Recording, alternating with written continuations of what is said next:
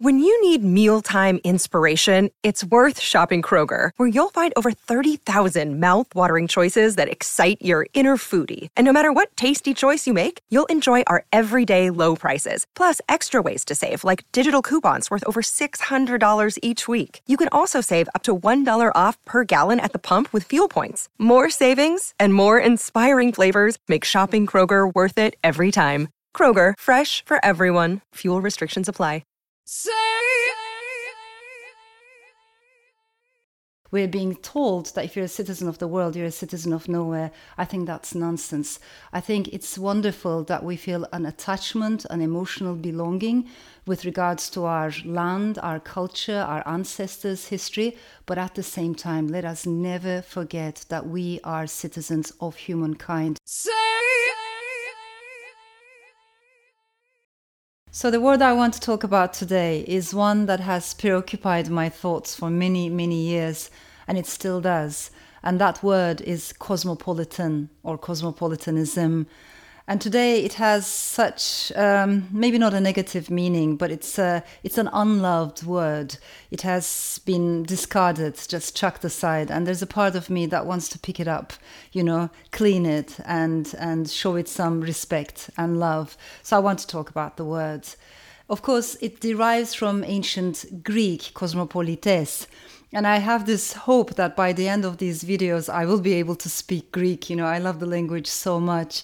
And when you unpack, when you look more closely at the words, there is cosmos in it, of course, which means universe, world, or world. And then polites, which means denizen or resident or citizen of the polis, of the city. But literally, when you add those bits together, it translates as citizen of the world. That is the etymology of the word, but there's also a philosophy behind it. And in order to understand that philosophy, we need to travel a little bit in time and talk about a philosopher called Diogenes of Sinope or Sinop, which is in modern day Turkey today. It's an interesting place, Sinop, and I also find it remarkable that it's chosen as one of the happiest towns still today in Turkey. But going back to Diogenes, he was such an eccentric philosopher, thinker. He is regarded as the founder of the Cynic school. I have to say right away that the word cynic here is not the same as the word cynical in modern day usage. They're completely different things. Actually, the word cynic in the context of Diogenes comes from the word dog. Diogenes thought that dogs were actually incredible role models for human beings because they were not guided by greed or, a desire for reputation or wealth or fame. So following the life of a dog could teach human beings a lot. He wanted to discard all those trinkets of material life, and he was interested in seeking wisdom.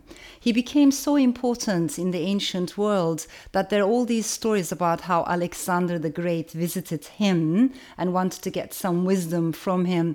There are many versions of that encounter, but I just love to imagine it, in my mind, how they met, the philosopher who was not interested in material possessions and this king, this very famous leader.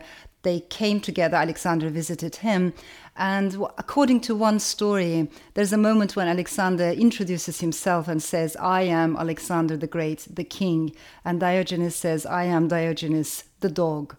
In another version of the story, when Alexander asks, what would you like me to give you? Because everybody's asking people in power something. The only thing that Diogenes said was, "Can you please step out of my light? You're just blocking my light," because he was sitting on the ground. So there are all these stories that might be myths, but they tell us something about Diogenes the man, Diogenes the philosopher. But of all of his views, for me personally, the one that's most important is his opinions about cosmopolitanism. Because at some point, for instance, when he is asked, "Where are you from?" he responds to that question by saying, I'm from the entire world. I'm a citizen of the world. So let's leave Diogenes there for a moment. There's one more philosopher that I want to talk about to complete the philosophical trajectory of the word, and that is Hierocles.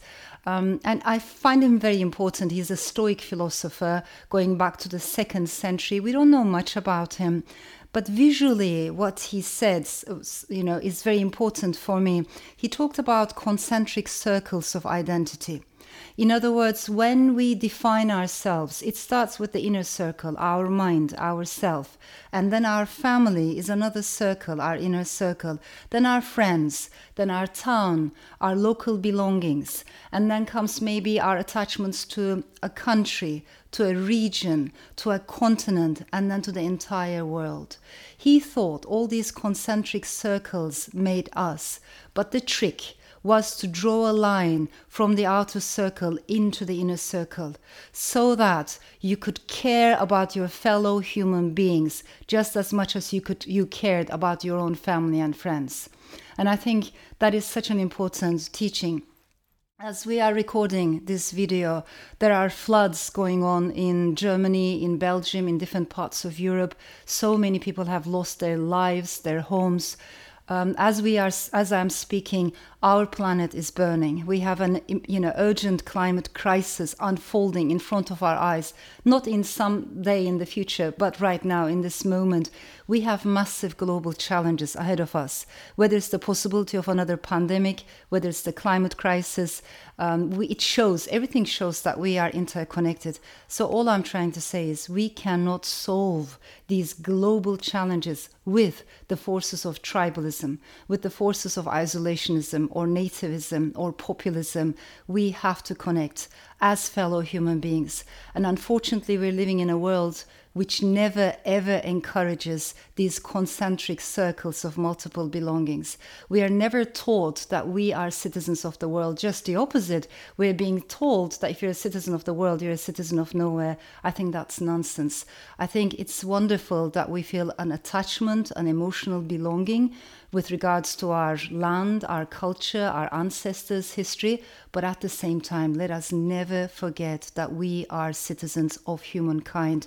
And I think we need to honor the word cosmopolitan in order to understand that philosophy. Say